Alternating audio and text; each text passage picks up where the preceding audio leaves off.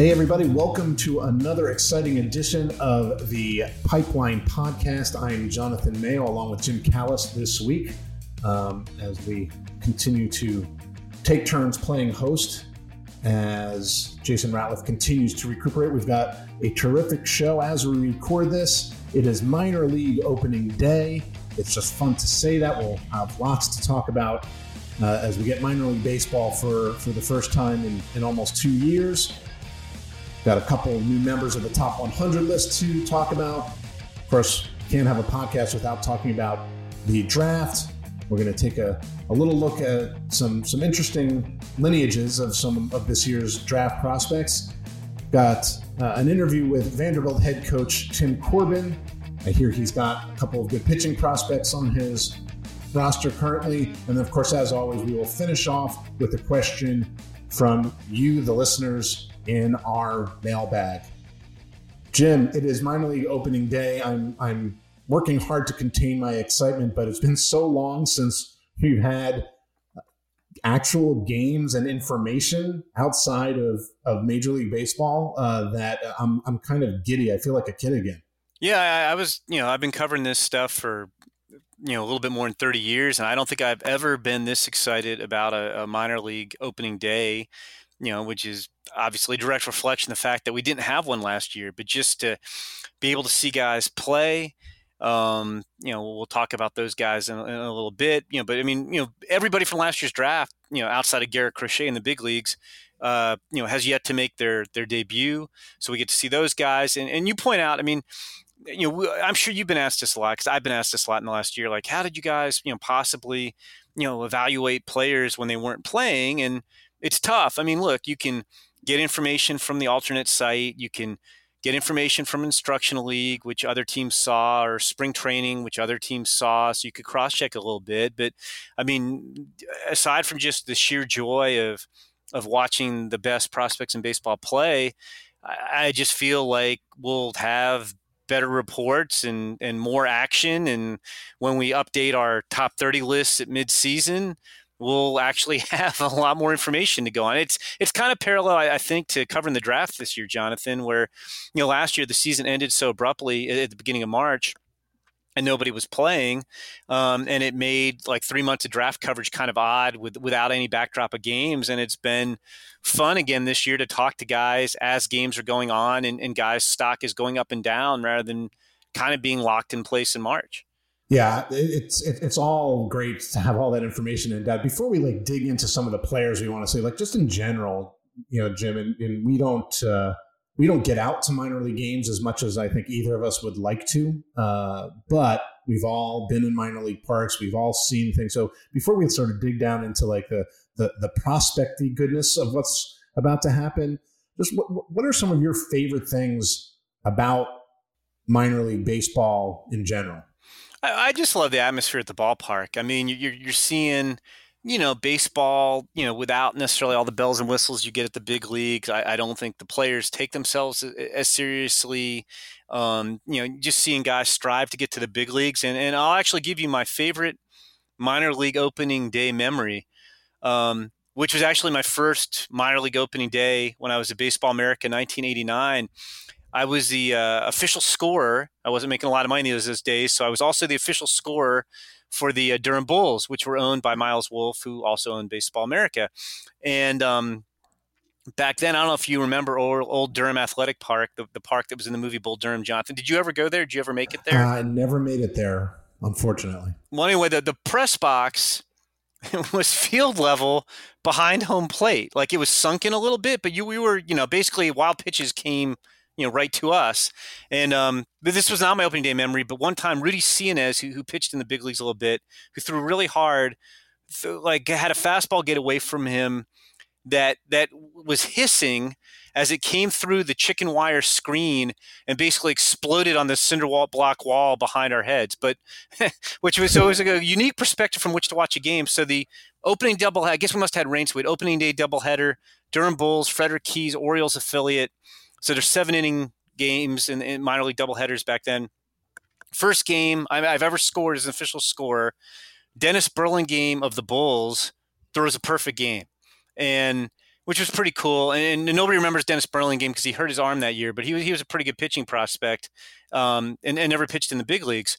Second game, the doubleheader, Steve Avery, who was the number 2 pick in the previous year's draft, if I remember correctly, 2 or 3, got within 5 outs of a no-hitter. He took a no-hitter into the 6th, and I remember thinking, man, I hope his first hit is a clean one, so I don't have to make like a ruling on this back-to-back doubleheader, no-hitter on opening day. But it's just like the atmosphere in minor league park. It's different. It's more intimate than being at a big league park.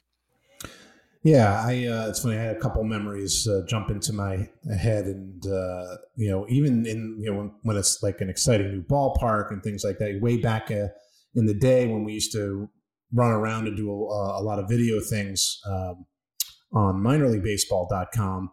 I remember going to the openings of a couple new ballparks. The one that really stood out was going to the Great Lakes Loons, which is was the low A affiliate in the Midwest League for the Los Angeles Dodgers when that ballpark opened. And we did an interview with a young left-handed pitching prospect by the name of Clayton Kershaw. I'm not sure what became of him. The funny thing is, Jim, about that interview is because he was so young and so unaccustomed to doing these things, and we didn't realize at the time. We did the interview standing up. He was rocking back and forth so much that we couldn't use the interview. Huh. So that was after that point. We're like, I think we'll do these sitting down from now on. It was a shame. That team also had Kenley Jansen as a catcher. But yeah, so I remember going to their ballpark in Great Lakes Loons, and then I'm not 100% sure if this was opening day or just Altoona's home opener, but I did see Steven Strasburg's professional debut in Altoona. And Altoona is about 2 hours from my home in Pittsburgh, so I've been there several times. I've seen some fantastic games there. It's a nice Double-A ballpark, but the buzz that was there for just a regular minor league opener because of Strasburg was kind of a sight to be seen. And much like in Durham, even though Altoona is a larger park than the old Durham ballpark, the press box is not really equipped for huge amounts of national press. So it was jam packed, but it was a lot of fun. It's fun to know that there's going to be a whole nother year's worth of memories like that. And obviously for us, as much, we love the atmosphere, we love going, but we also love seeing the players. And you mentioned, Jim, like none of the 2020 draftees have played an inning of actual real baseball. So we'll get to see them now. Who are some of the top 100 prospects, whether they're 2020 draftees or not, that you are the most excited to see get going here in 2021? I'd say for me, it's mostly guys I haven't seen play professionally. Like, obviously we've got Wander Franco and Adley Rutschman 1-2 on our top 100 prospects list, and I've seen those guys. So like, I am excited to see them, but they wouldn't be at the top of my list. I mean, I just think of all the 2020 draftees, Spencer Torkelson, who's, one of the best hitters to come out of the draft in decades, or, Max Meyer with his wipeout slider and mid 90s fastball, or Asa Lacy or Austin Martin, or even some of the high school kids like Robert Hassel and Zach Veen, like all those guys. Like you could, yeah, I could do a list of just 2020 draftees I'm interested in seeing. And then, sure. I mean, I think, of guys who are already in professional baseball, number one on my list would be, I think, Marco Luciano with the Giants. Like I was joking with the Giants farm director, Kyle Haynes. Like, yeah, he's already got my vote for the Futures game. I don't even care what he does this year. Like I'm going to vote for Marco Luciano to be in the Futures game because I want to see him on that stage. But I mean, I've just heard so much about his electric bat speed and the power. And he had a great debut as a 17-year-old in the U.S. in 2019 and then didn't get to play last year. So I've been doing some other things this morning. I've not consulted the schedule, but he will be my must-see MILB TV viewing today if his game is on MILB TV, which I have not looked to see if it is. Yeah, I haven't checked the TV schedule either because I will be tuning in. I think I'm going to take a slightly different tack just because I don't want to repeat all the guys that you saw, I'm excited to see. There are a couple guys who are at advanced levels, most of them for the first time that I'm excited. You mentioned Adley Rushman, who's the 2019 number 1 overall pick, who barely has played professional baseball. He'll be in Double-A. I think that's going to be exciting. You mentioned Wander Franco. Obviously, I don't want to say I was surprised, but it's interesting what different teams are doing with some of their younger talent in terms of where they're starting. Marco Luciano is starting in Low A in San Jose. I think he's going to hit his way up from there. Wander Franco, I'm not saying that Franco and Luciano are the same guy, not at all, but Franco is starting in Triple-A. I'm really curious to see what Bobby Witt Jr. does in his first real full season of baseball, pro ball. He's going to be in Double-A. CJ Abrams, number 8 on the top 100, also in Double-A from that 2019 draft. So it's interesting to see some of these guys that we didn't see for a year, and we could only rely on mostly internal reports on how they were doing, to see the fact that they showed enough for them to kind of get moved to these advanced levels. I think that Witt and Abrams, because they're both high school shortstops, they're 7 and 8 on the top 100. I think not that they have similar skill sets, but I think people are going to be looking at the two of them together, and the fact that both of them are starting the year in Double-A is really exciting to see how quickly they can get up and impact the big leagues. Yeah, it's interesting because I sensed, I think we've talked about this on the podcast, and I never articulate this well, so hopefully I can articulate this a little bit better. We're all counting on you. I know, I'm going to try. But from talking to people when we're doing top 30 lists or just various projects in the offseason, my sense was that most teams were going to treat their best prospects as if there were kind of a pseudo 2020 season. Now, I know, like for the super young guys, a lot of teams felt like having the teams that brought those players to their alternate sites, that exposed them to a higher caliber of pitching. I mean, it wasn't the same as playing in games for 5 months straight, but exposed them to a higher caliber of pitching than, say, Bobby Witt and CJ Abrams would have faced had they begun last year in Low A ball.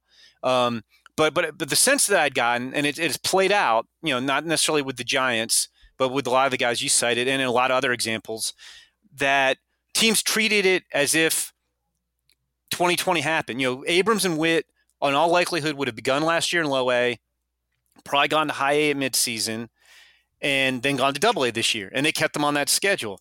Franco, I think, would have started last year in Double-A and might have played his way to the big leagues, but they didn't treat it like, well, he only played in High A 2 years ago, so we're going to say, they skipped. I think a lot of teams did that. I'd say, you and I have been working on these, along with Sam Dykstra, where everybody's, the teams we cover, where their top 30 prospects are beginning the season. And I would say the vast majority of the teams I have, the Giants are one of them, and they're an exception, accelerated their guys. I saw the Dodgers do it with, Michael Busch and Cody Hosey, who barely, like, Busch got hurt. He didn't even play, full season. He played, I think 5 games of full season ball, maybe 10 total in his debut in 19. And he and Hosey are in Double-A after, barely playing full season ball 2 years ago. We saw it with the Astros and Pedro Leon, Cuban defector. They just signed him in January. He's not only going to go to Double-A to begin his career, and he's a little bit older, but he's going to go to Double-A to begin his career. He's also going to try to learn shortstop somewhat on the fly after looking good working out there during the spring training. He's normally a center fielder. So did you see that? I mean, it seems like most clubs treated it as, with their best players, best prospects. Okay, we're going to, 2020, the development they got, we're going to make that the equivalent of what they would have got, and we're going to move on rather than just put them where they would have started last year. Yeah, I think that's right. And I think, the alternate site, varied in degrees of what the level of competition was like. But I think that likely what happened, across the board, this is without, pulling all 30 teams, is that when you had these players from lower levels who had barely played, even though it wasn't real competition, they were facing a much higher level of pitching, more advanced pitching, guys who had been big leaguers, Triple-A, Double-A. I think that enabled the hitters to, get as close to the, what would have been in terms of their development over a full season. Not as many reps, obviously, but I remember talking to different of my, the different teams that I oversee for the alt site reports that we did. And a lot of them thought that a lot of the super young players that were at the alt site, and I'm not even talking about the Bobby Witts or CJ Abrams, but like the guys who wouldn't have even been in full season ball but went to the alt site, they may have benefited more from that than, say, a summer in the Gulf Coast League. And I think that, to extrapolate that to the Bobby Witts and the CJ Abrams and the Cody Hosies and guys like that, is that getting to face that advanced level of pitching really enabled them to kind of close the learning curve, so to speak, to make up for the lack of actual games played. Yeah, I had farm directors make the same point to me. Yeah. Your younger guys, even guys who might have gone to low class A, it wasn't games, but you're facing AA, AAA caliber pitching at the alt site, and you weren't going to see those guys last year. So while it wasn't perfect, there were some benefits from alt site development. Right, absolutely. Now, one guy that we are not going to see right out of the gate, unfortunately, much to Jim's chagrin especially, is Jason Dominguez, the Yankees phenom. Jim, what's the latest there? And I'll applaud the Yankees for this, and it kind of makes sense to me. And also bear in mind too that the Yankees were one of two teams, the Cardinals were the other, that did not have an instructional league last fall. So Jason Dominguez has yet to make his pro debut. He was not at the alt site. There's been very little pro exposure for him, and the hype machine, I say this all the time, the hype machine on Jason Dominguez is out of control. I think he's the most hyped and maybe the most tooled up international prospect I can remember. And of course, I contribute to that hyped machine because every time I write about him, I mention that he gets compared to Mike Trout and Mickey Mantle and Bo Jackson. So I'm not helping slow down that hype train at all. Not at all. But it's interesting because I know there was discussion. It seems like it was a decade ago, Jonathan, but I was actually in Yankees minor league camp last year. The minor league camp was just getting going last year before the pandemic, and they hadn't decided what they're going to do with Jason Dominguez yet. But there was some thought, like usually your most advanced, international prospects will make their U.S. debuts usually in a complex-based league the next year, and the super advanced prospects like your Vlad Guerreros, your Wander Francos, those guys will go to, say, Advanced Rookie League, which no longer exists, but like the Appalachian League in both those guys' cases. And there was actually talk internally with the Yankees, maybe we could send Jason Dominguez to low class A to make his pro debut at age 17, which would have been pretty amazing. Like I can't even remember the last international guy who did that at that age. And so he did a lot of working out on his own in the Dominican last year. Because he didn't come to the alt site, and then they didn't have instructional league, so couldn't really, obviously participate in that. And so while I think they could have done the same approach and said, well, he did do some development, and he's 18 now, we would have sent him to low A to begin this year probably, so we're just going to continue on that path. I don't think pumping the brakes on him a little bit is a bad thing. Now, and even pumping the brakes is relative. Like the Yankees have said, they're not ruling out the possibility that he could go to low A Tampa, at some point to make his pro debut. But I think, he's still only 17 years old, or I'm sorry, he turned 18 in February. So he's 18 in almost 3 months now. As much as I'd like to see him, as much as everybody would like to see him, I think it makes some sense to, hey, let's keep him in extended spring for a little bit, and then we'll send him out, a little when we think he's a little bit more ready. I mean, were you surprised? I mean, what do you think of that move? Were you surprised by it at all? I actually think it makes sense. And I was, since none of us have ever actually laid eyes on him in any real way, the sort of the hype is, and it's, as you said, it's hype coming from people whose opinions we trust, who tend not to stray towards, hyperbolic statements. So I think that, we were all excited to see him. But from the Yankees standpoint, there is literally no risk in terms of holding him back, letting him get his feet under him in the United States for a little bit longer, and then let his performance dictate how quickly he moves, as opposed to rushing him out to a place just to get him on a roster. And if he struggles, you don't want – there's no reason for that whatsoever.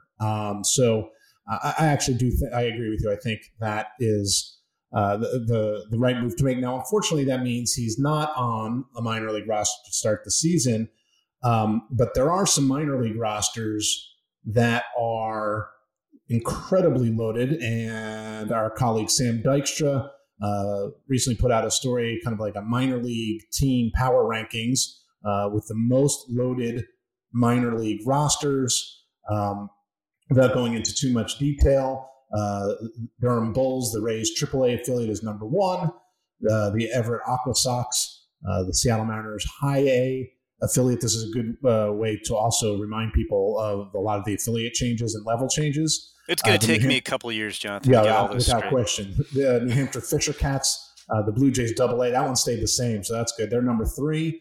The Pensacola Blue Wahoos, that's the Marlins AA affiliate, is 4. And then rounding out the top 5, the Brooklyn Cyclones, still a Mets affiliate, but now considered High A.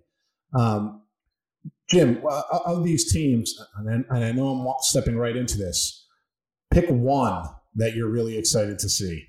Well, I'll take the obvious one, but first I want to not that they necessarily did it on purpose, but thank the White Sox, who I cover. All 4 of their affiliates, Jonathan, are the same affiliates at the same levels. So thank the White Sox for that. There's one farm system I will be able to keep straight. But no, I think I'll go with the number 1 team. That Sam had. I think it was a good choice. The Rays have, I don't think there's any question, the best farm system in baseball, both in terms of star talent and depth.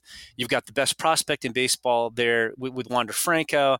You've got one of the best middle infield prospects in Vidal Brujan, who can do a lot of things. I'm not sure when Brendan McKay is supposed to be back, but, you're talking about a guy who's one of the top pitching prospects in baseball and also a two-way guy. You've got Taylor Walls, who's one of the best defensive players in the minors. I'm not going to list every guy there, but just 2 more. Joe Ryan, who had one of the best seasons any minor league pitcher had in 2019, kind of came out of nowhere. And then Brent Honeywell, who, I don't know if we ever had him, Jonathan, as the top pitching prospect in baseball, but he was pretty close. Yeah. And he's coming back from a litany of injuries, and he's on that Durham team too. And there's, I think, at least 3 other top 30 prospects they have on that club. So that would be the team. There are a lot of good ones on this list, but that would be the team I would be most interested in seeing. Well, I'm going to be boring, and I'm just going to take the number 2 team, and and the Mariners are one of the teams that I oversee. And that's the Everett Aqua Sox. And I think it starts with something that was sort of interesting, and Sam kind of alludes to this in his story. I actually thought Julio Rodriguez was going to start in AA, based on everything I had heard with how he looked in the spring and then, in minor league spring training. But they opted to start him in High A. I don't think he's going to be there for very long. So go check him out in Everett now, before he leaves. And then he's backed up by, the Mariners have gone college pitching crazy in the first round over the last 3 years, and 2 of their 3 first-round picks are there in Emerson Hancock and George Kirby, both in the top 100. I got reports that Kirby's stuff, like a lot of pitchers, has ticked up. He's throwing a lot harder, and the command is ridiculous. But he only, threw a handful of innings during his pro debut, and Emerson Hancock has yet to throw an official professional pitch as their number 1 pick from last year. So I'm excited to see those guys, and they have a bunch of top 30 guys be behind them. It's going to be a really good rotation there in Everett, and along with, obviously, like I said, with Julio Rodriguez right in the middle of that lineup. Do you think, Jonathan, that they're trying to pump the brakes a little bit on the Julio Rodriguez hype train just slightly? He has played in the Arizona Fall League. He has played in the Dominican Winter League. That said, he only had 72 plate appearances in High Class A in 2019 when he was 18 years old. He's only 20. We had a question about it last week on the podcast, and we've talked about it before too, about, when's he going to be ready? When we were doing our look ahead at who the top prospect in baseball might be next year, I was kind of on the fence as to whether Julio Rodriguez is still going to qualify or not. We bandied that about. But do you think that might be playing into it just a little bit too? Like, if we send him to AA, he's that much closer. Let's let him get a month in High A and maybe slow down the hype a little bit? Yeah, that might be. I mean, it's funny because I think at the same time, anytime I talk to anyone with the Mariners, all they can do is rave about how he looked, how he carries himself, all the things, right? So I think you're getting kind of both of those things happening simultaneously. But I also think that they probably have in mind that they would love for him to get a certain amount of at bats, if possible, in the minor leagues, and this is a way to slow him down a little bit. Maybe get a full head of steam. And then my guess is he spends, maybe a month in Everett, and then he heads up to Double-A. You've got Jared Kelenic, who will be in Triple-A, knocking on the door. And he doesn't have that much pro experience either. But I think there may be something to that they, the combination, they want to make sure he gets enough reps and to slow him down a little bit. Because I know he's eager to get there. And I think his performance is going to force their hand sooner rather than later. And where he starts the year doesn't really matter all that much, because I know he probably has an idea of where he'd like to finish the season regardless of where he starts. All right, before we take a break, let's take a quick look at guys who are new to the top 100. The minor league season may just be starting, but obviously we've had a month of big league action where guys on our top 100 have graduated off the list. Two more guys graduated in the past week. Reds catcher Tyler Stevenson and Rays right-hander Luis Patino have both graduated, and they were replaced on the top 100 by a pair of Indians prospects, Bo Naylor and George Valera. Jim, the Indians are your team, so why don't you give a quick rundown of what Naylor and Valera are about, and I'll just add in the fact that with Stevenson leaving, that let Tyler Soderstrom, the A's first rounder, join the top 10 catchers list. And Quinn Priester, the Pirates right-hander, is now on the top 10 right-handers list now that Patino has graduated. Yeah, it's and again, things I've hammered on the podcast a lot. I'll need to go for the Triple Crown and mention how the Dodgers are doing a great job of winning and developing talent to complete the Jim Callis bingo for everybody in this podcast. But I've said repeatedly how the Indians have a number of top advanced hitting prospects. And I really feel like Naylor and Valera would have been on the top 100 a year ago had we had a season and they'd gone out and been able to play. Naylor, younger brother of Josh Naylor, who's on the Indians now as well. They're the first Canadian brothers ever to be both first-round picks. That happened in 2018 for Bo. His brother, he might not have quite as much raw power as Josh, but he's got good power. He's a better pure hitter. And the big thing with him is when he was drafted, he was one of the better high school hitters in that draft, Jonathan, as you remember. And the question was, like happens with all the top offensive catching prospects, do you keep him at catcher or do you expedite the bat and put him in another position? Because he was athletic enough to possibly play, say, third base. And he's been a lot better behind the plate than even the Indians thought he might be initially. So the receiving's really come along. He's worked to improve his arm. So he had a pretty solid full season debut in the Midwest League, which was one of the hardest leagues to hit in 2 years ago. And so he's going to now, go to Double-A, and we'll see what he does. And then Valera is part of a contingent of a lot of the best. We talked about all these guys getting not necessarily fast forwarded, but getting aggressive assignments based on where they were 2 years ago. George Valera's played 6 games in full season ball. But he's going to start the year in high A with 3 other the Indians' other best young hitting prospects. They've got a lot of guys with great swings. He might have the best swing in that system. Potential 300 hitter, 25 homers. Kind of an average defender on a corner type of guy. But I could see both these guys, putting up big numbers and rising significantly up the charts. Naylor's only 21. Valera's only 20. Good stuff. Good stuff. All right, we're going to take a quick break, and when we come back, we're going to talk what else. The MLB Draft, right here on the MLB Pipeline Podcast.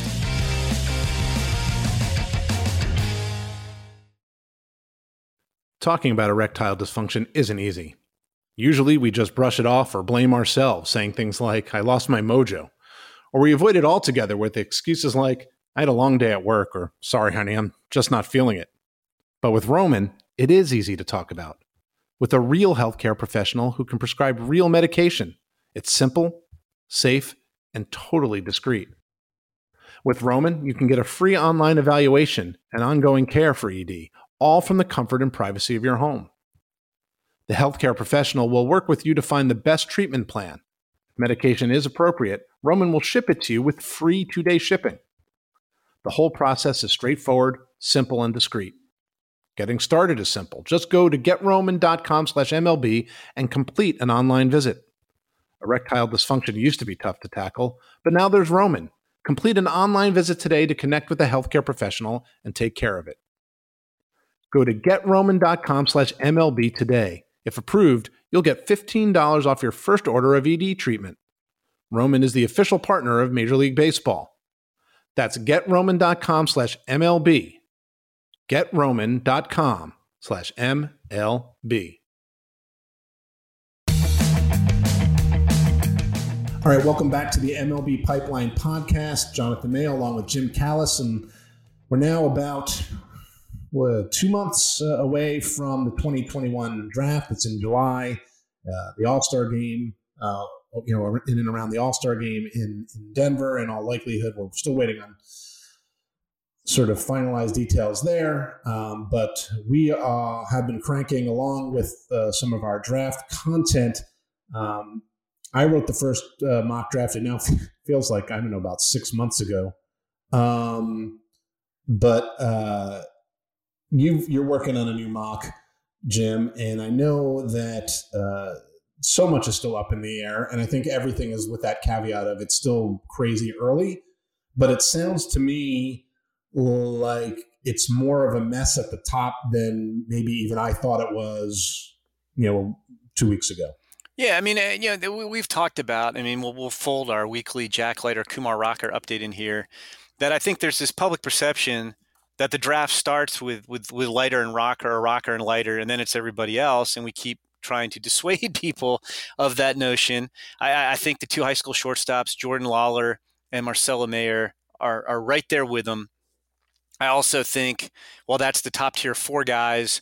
The next 2 guys I think you had in your mock a couple of weeks ago, Jonathan, Brady House, the Georgia high school shortstop, and Henry Davis, catcher at Louisville. I wouldn't be shocked if they win the top 4 in different scenarios. And, it's interesting. So, as we talked about on the podcast a while ago, I did the Leiter versus Rocker story earlier in the year. And at that point, Leiter had thrown a no-hitter in his first SEC start, 7 hit innings in the second SEC start before he came out. And Kumar Rocker's velocity was down. So when I did the story at the time, and I surveyed, general managers and scouting directors and high-level scouts, it was 25-3 landslide. Leiter's better than Rocker. And since then, basically, I think that would have probably been similar the week after that story came out, but it's tightened up. And I think you have more people who would take Rocker over Leiter now. In the last 3 weeks, Rocker's velocity has been better. He's shown you that 94, 97 more consistently. The slider's been fantastic. And Jack Leiter's ERA, now it's hard, Jonathan, as you know. When you have a 0.5 ERA, it's hard to maintain that. And his ERA is quadrupled in the last 3 weeks as he's given up 8 home runs. He's still not giving up a lot of hits, but when guys make contact, they're hitting balls out of the park. He gave up 3 home runs this last weekend against Florida, 2 to Judd Fabian, who's actually resurrecting himself after a horrible start. We were striking out at a 40% clip. I haven't checked, but Judd Fabian may be leading the nation in home runs now, and he's making a lot more contact. But anyway, I think it's more muddled. I haven't finalized in my mind who's going where, Jonathan, but your hometown Pittsburgh Pirates, I think, as far as we can tell, and with the caveat that you mentioned, we're not a month away from the draft like we would normally be at this time. We're 9 weeks away. I think the consensus just in baseball right now is that the Pirates would, if the draft were today, and it's not, that the Pirates would take Jordan Lawler, the high school shortstop from Dallas, with the number 1 overall pick. And it'll be interesting. I also think it's possible that even though I laid out, just like you did when you did your mock, there's kind of that top tier 4 guys. I don't think it's a lock that Kumar Rocker or Jack Leiter go in the top 4. You could see if they it's not even sliding, but if they go to 4 with the expectations at one point that they were going to go 1, you may have some bonus desires that don't mesh with the team that's maybe looking to save a little bit or stay right at slot, so then they can spend later in the draft. So it's it's extremely, extremely fluid. And I'm sure, I think, Jonathan, you have the next mock after this one in a couple of weeks. I don't even know if it's really going to be taking shape quite yet by then either. We may be having the same conversation 2 weeks from now. Right. I mean, I think some of it may depend on, if Rocker and Leiter sort of are both consistently throwing well, that might cement them in that top 4. But beyond that, we may not know much more than that. And it'll be interesting to see, I think, especially with Jack Leiter, because he is a sophomore. And it's something. Well, technically a freshman, Jonathan. Technically, he's a freshman. Well, but I meant right. But I mean, in terms of, these are the. And I'm teasing a little bit some of the conversation with Vanderbilt head coach Tim Corbin, which we're going to hear in a little bit. But one of the things that he rightly pointed out is that these are the first innings Jack Leiter has ever thrown in the SEC, and typically for a normal sophomore, it's coming off of a year as a freshman. So Kumar Rocker, his freshman year, had some ups and downs facing the SEC for the first time. So some of it might be just adjusting and learning, this level and things like that. So I'll be very curious to see where Leiter, who has struggled comparatively of late, and who set the bar so high with a no-hitter in his first SEC start. So it'll be interesting to see where that goes. I'm looking forward to seeing that mock when it comes out, Jim.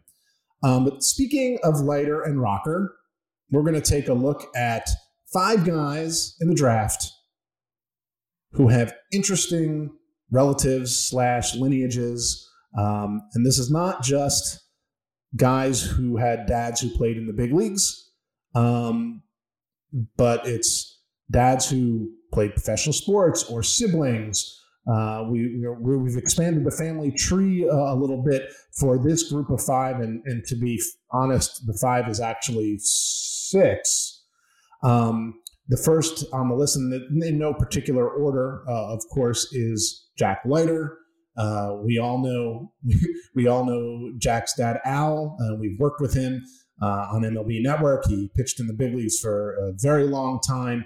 Jack's uncle and cousin, both named Mark, also pitched in the big leagues.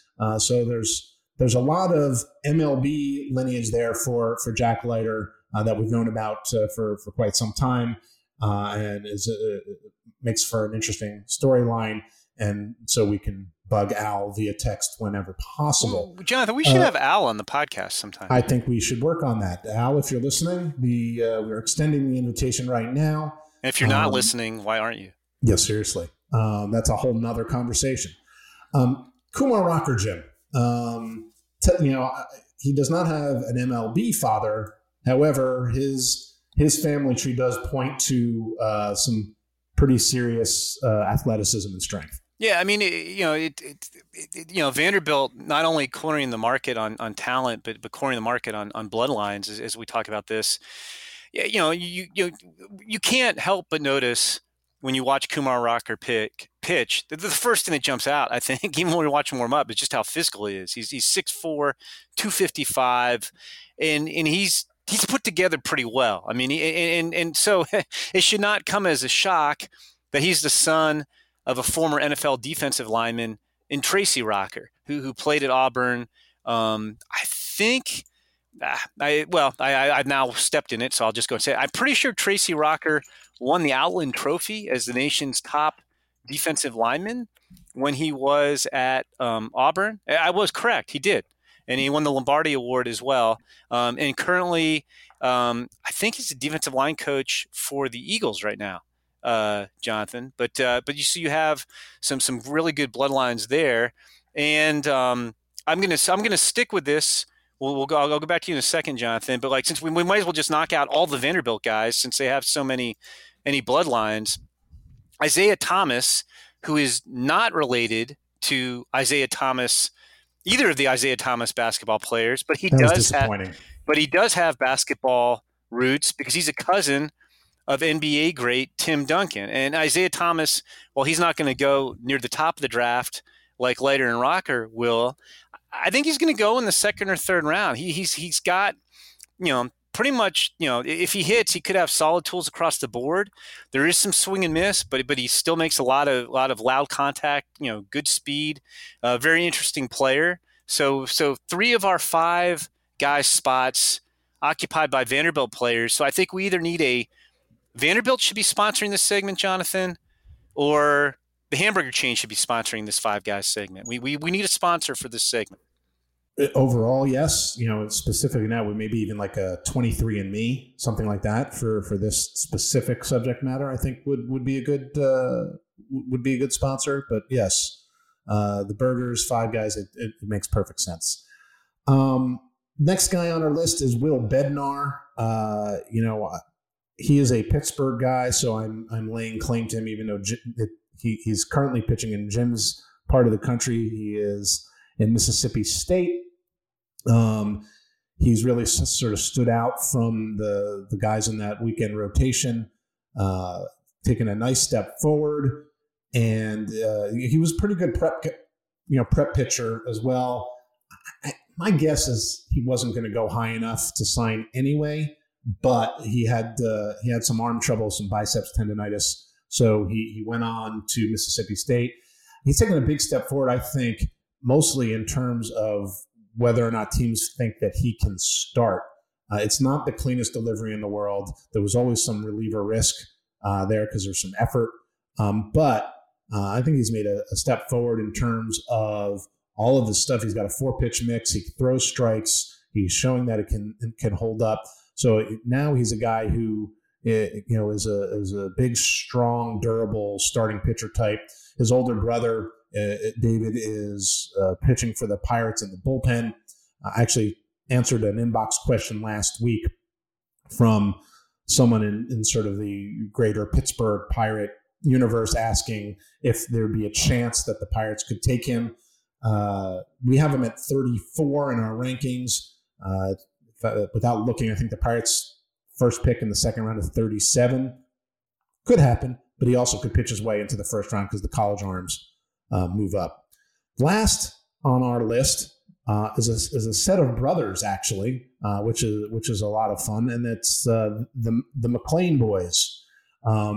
Matt McClain is the guy that most people know about. He's at UCLA. Of course, he was the number 1 pick of the D-backs back in 2018. Didn't sign, went on to UCLA. Had a terrible freshman year as a full-time starter. Kind of righted the ship in the Cape.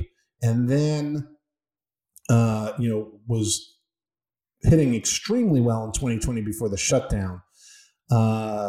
He's an undersized guy, but he's shown he can play short. He got off to a very, very slow start, but come on lately, sort of hitting the way people expected. He makes a lot of contact. There's more pop than you would think, given that he's only 5'10". And like I said, this is a guy who entered college where people weren't exactly sure if he could play shortstop, and he's kind of shown that he's got more than enough arm to do that.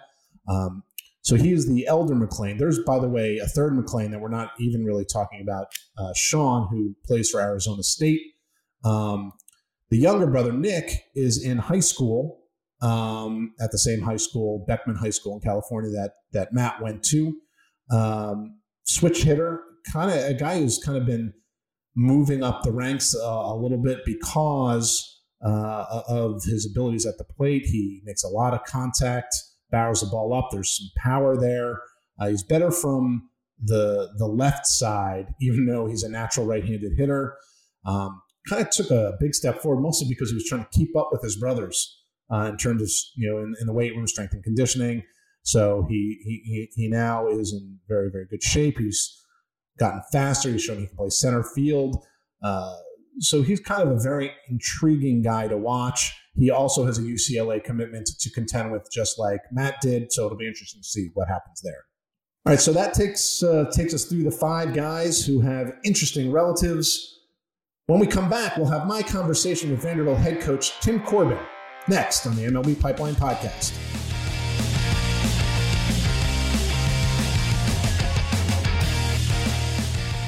Joining us on the Pipeline Podcast now is the head coach of Vanderbilt University, and I like to think of him as my television broadcasting colleague from last year's draft broadcast, which was a lot of fun. Tim Corbin. Tim, it's good to see you again. Thanks for taking some time. Yeah, good to see you again, too. That was a lot of fun. There was some positives out of COVID, wasn't there? Very few. It was very nice to share the airwaves with you. And I guess with the draft in July, your season will be done. Who knows? Maybe we'll all see each other in Denver. I have no idea what's going on that front. Yeah, I don't know either. It's a little bit different than years past, but our season will be done, which is good in a lot of different ways, because you know that becomes a tough obstacle when it happens during it if you're in the postseason. So that will be good from that vantage point. I wanted to ask you about that because, you know, you're no stranger to having first round picks, top of the draft kind of picks.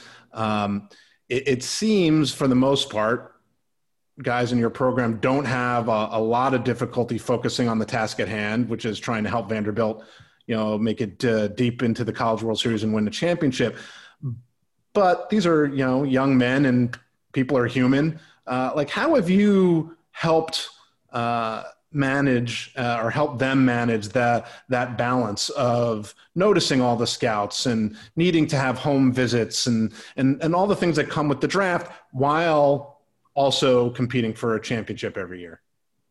Right. Well, I think we talk about it long before it happens, because I think if you get to that point and you don't really have any type of game plan, it's tough for the kids to manage, and you have to put yourself in their shoes.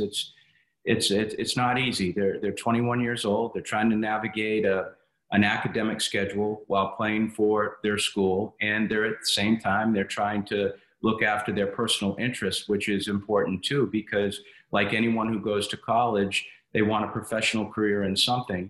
So we talk about it long before that, and the ability to center yourself when you get in the middle of something like this. I think the other thing, John, as you know, is a lot of these kids have gone through these processes before in high school. So it's not new to them, but I think they're able, much like playing baseball, they're able to slow their heartbeat down a little bit and use their parents and other resources as help as they go through it. But we put a lot of emphasis on really centering your attention on the team, because if you do that, it seems to relieve a lot of those individual pressures. When you're trying to protect the team and you're trying to do things for the team, then individually the focus leaves you a little bit. And so we've kind of taken that route, but I won't say that it's easy. It's not, and it's difficult on the kids. And when it's over, it's a big relief, but at the same time, we've done the best we have with it. And we're certainly thankful to be in those situations, because, you know, that means we've got some decent kids. So we're not complaining too much. Before we dig into the two decent kids that most people are talking about this year, you know, you made me think while you're giving that answer about the sort of the flip side of this coin, because, you know, your staff goes out and you recruit a lot of players for the next wave of talent to come to Vanderbilt. Some of those high schoolers are guys who go in the first round and never set foot on campus. Some end up, you know, going the way of Kumar Rocker and Jack Leiter, who we'll get to in a little bit. But like, how nerve-wracking is that end of it for you, where you have this list of guys that you've recruited who you now have to wait and see, like, well, when are they going to get drafted? Are they going to sign? Now, a lot of players, you know, who have signed or committed to join you there follow through, because it is such a good program and such a good school. But like, I would imagine that waiting to find out which high schoolers are actually going to join your program must be a little nerve-wracking on your end.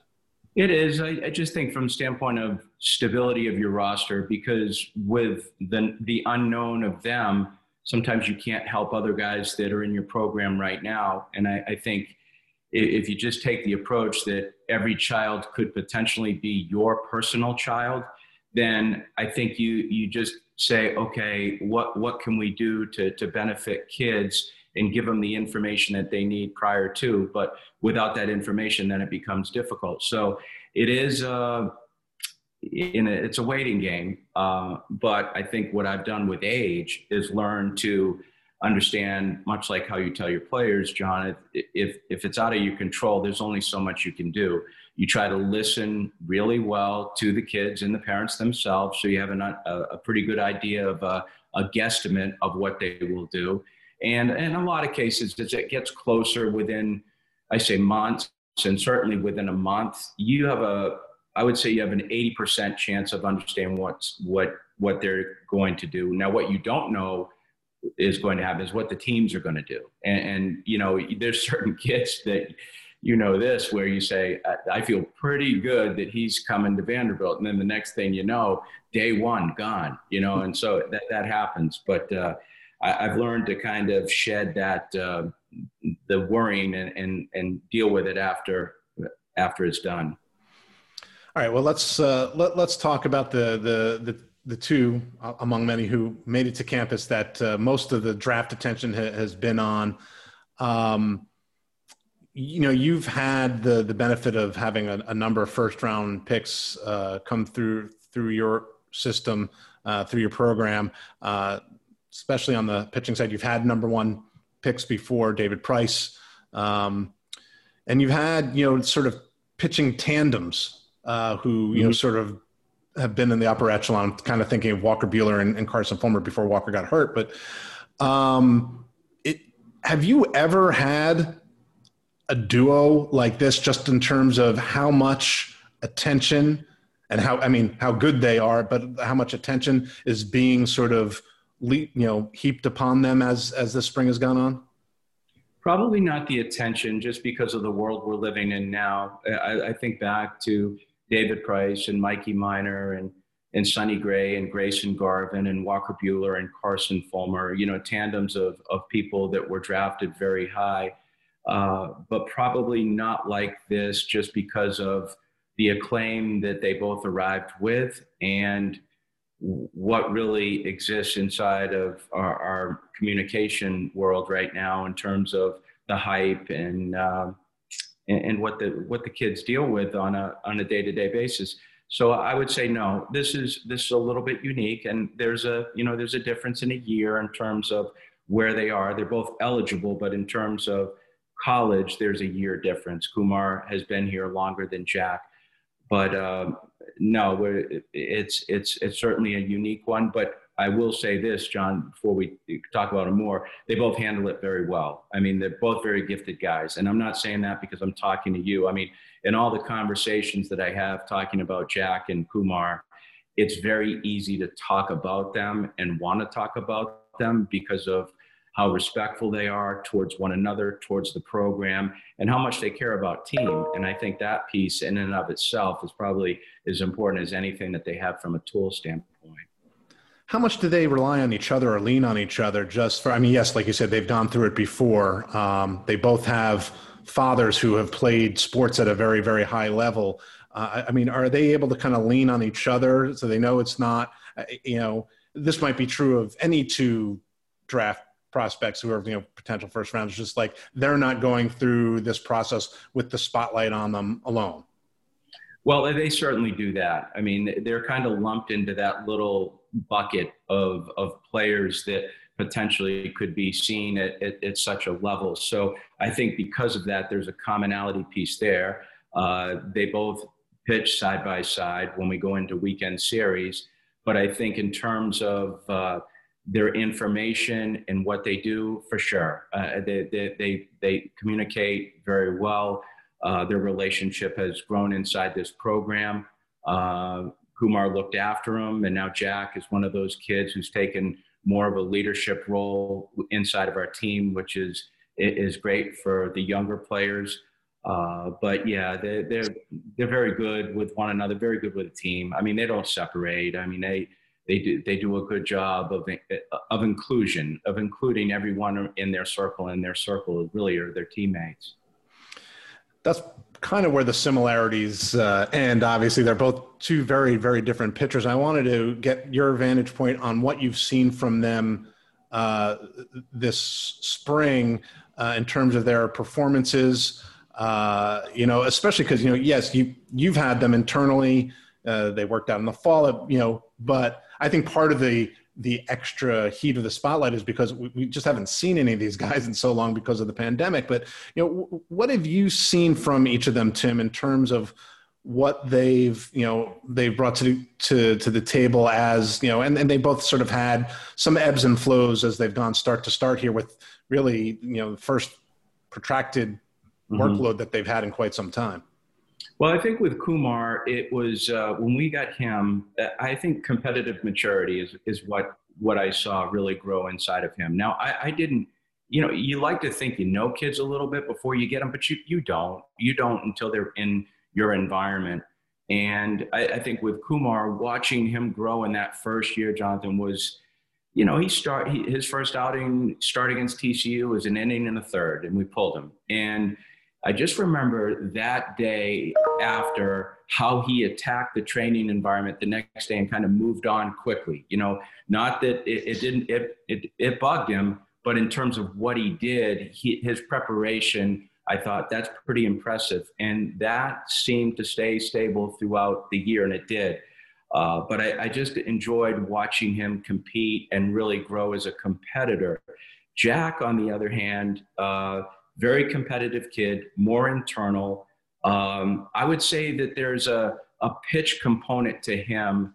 He came in as a pitcher. I know he's got a good arm, and I know he's got really good stuff, but he was a pitcher first, and we drafted him. We recruited him as a pitcher first because he was not throwing with that type of velocity. So, Kumar was the kid that was good size, strong arm, power stuff. He became a pitcher. Jack was probably more of the pitcher type when he came in, and has developed power as he's come along. So yeah, they kind of went this way, but they've kind of now met a little bit in some certain ways. Bodies are different, approaches are a little bit different, but how they go about it is actually not as far away as some may seem. Fair enough. I wanted to ask first about Jack specifically, as we're recording this, his last couple of starts have not been, he came out of the gate and even especially at the beginning of SEC play, clearly the best pitcher in the country. And then he's hit a little bump here. And I think, one of the things that people worry about is because he's not really been seen as much. Kumar's got that full season as a freshman, at least. Jack made 4 starts last year before the shutdown, and prior to that, people saw him at Del Barton Prep in New Jersey, which is not exactly a great sample size there. What have you seen from Jack recently that you and your staff have been able to notice that he's working on to fine tune so he can kind of sort of bounce back from what's been, especially by comparison to a few rougher outings? Well, I think, as of late, the pitches, there's been more mistakes to the plate more than anything else. And I think let's face it, when you're facing Jack Leiter or Kumar, there's a great deal of focus on them in terms of a hitter, in terms of the scouting report, in terms of the approach. It's not like a team is approaching someone on a Tuesday night. I mean, when you go in against these guys, you have to be on mentally, and you have to have a very good approach. And I think in a lot of different ways, and it certainly was a tremendous moment and will always be a great moment. But what can a guy do after his first SEC outing, throw a no-hitter? Where does he go from there? What does he do? It's like, this is not a bottom line business, as you know. You look at kids for who they are and what they're capable of doing. And I think what he's going through right now, as I told him yesterday, is what all sophomores that have been at his level go through, but it just happens to be his sophomore year. And just because he's draft eligible doesn't mean that anyone should rob him of his sophomore experience. And his sophomore experience is just learning this league. And, and the thing I tried to do with him, at least publicly, is protect him in a lot of different ways, because as highly acclaimed as he was at the beginning of the season, I'd say he hadn't pitched an SEC inning yet. I mean, this is going to be a learning process for him, as it was for Price, as it was for Gray, as it was for anyone. He's no different. He's very good like they are, but at the same time, he needs to go through these things too. And he should be afforded the opportunity to grow just like those guys did too. So I think I don't worry about Jack. Jack is a wired kid that's on to everything. And these experiences will actually really help him out moving forward. All right, quick question about Kumar, and then we'll wrap things up. I think the one sort of question mark with him from a scouts from major league teams, the stuff is undeniable. The one question may have been command, especially within the zone.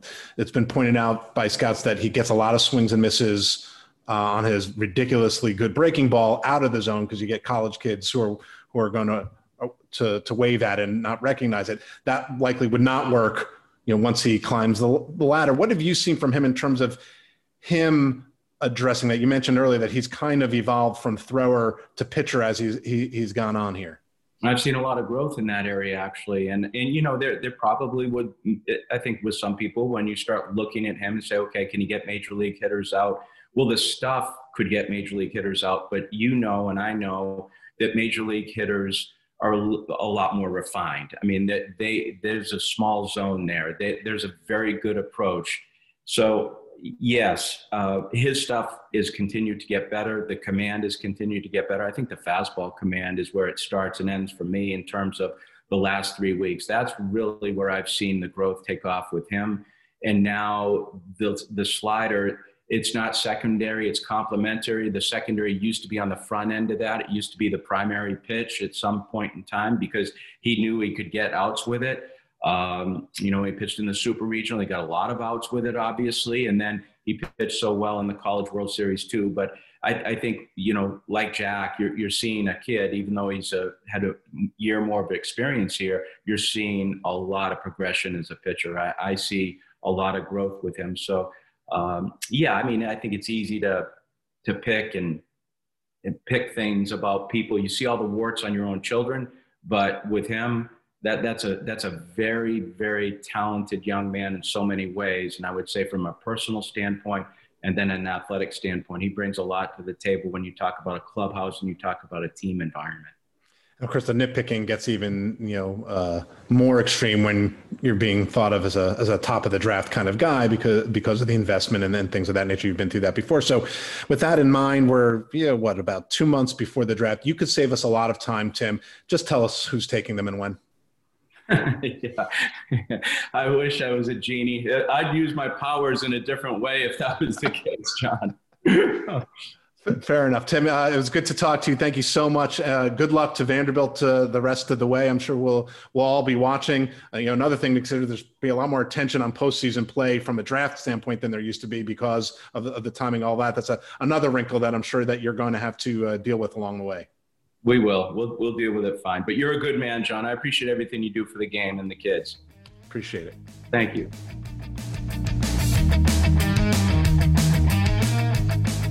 All right, my thanks to Tim Corbin. As I said at the outset, it was our colleague on the draft broadcast, and with the timing of the draft, maybe he can do that again.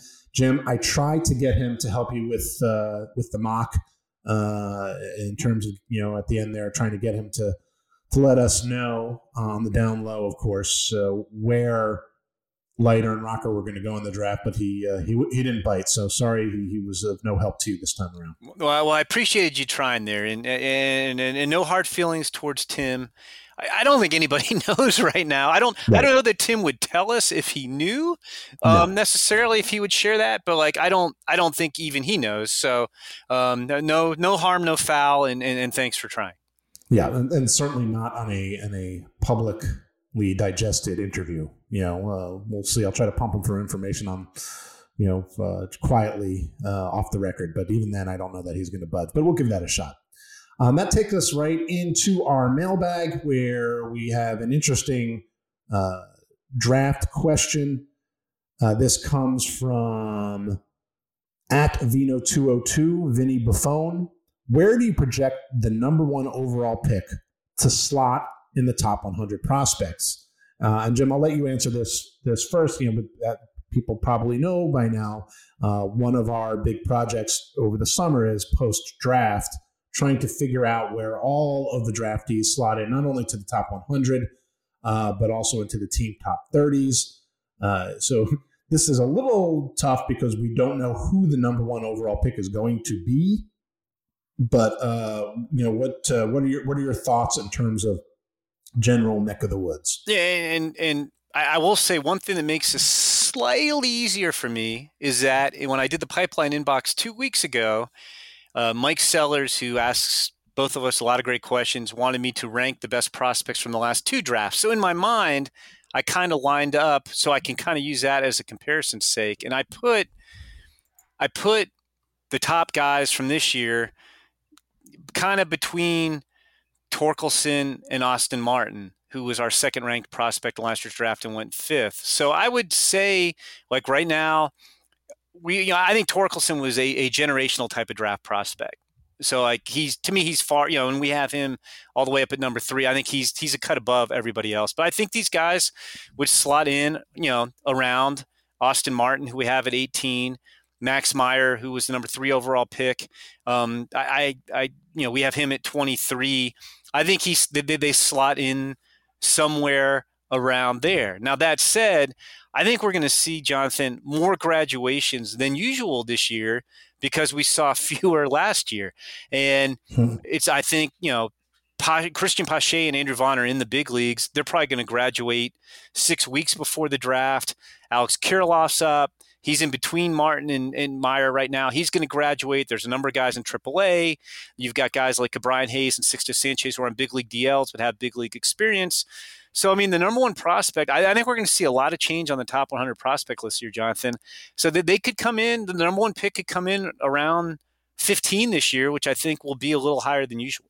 More so because of the circumstances than that guy's just a slam dunk, unbelievable guy compared to past years, if that makes sense. What do you think? No, it does. It does. And, I think it speaks to where whoever this number 1 pick is would fit, right? So you're looking at last year, Spencer Torkelson, who you mentioned in terms of his offensive profile and what he brought to the table, I agree was, way up on the list of draftees.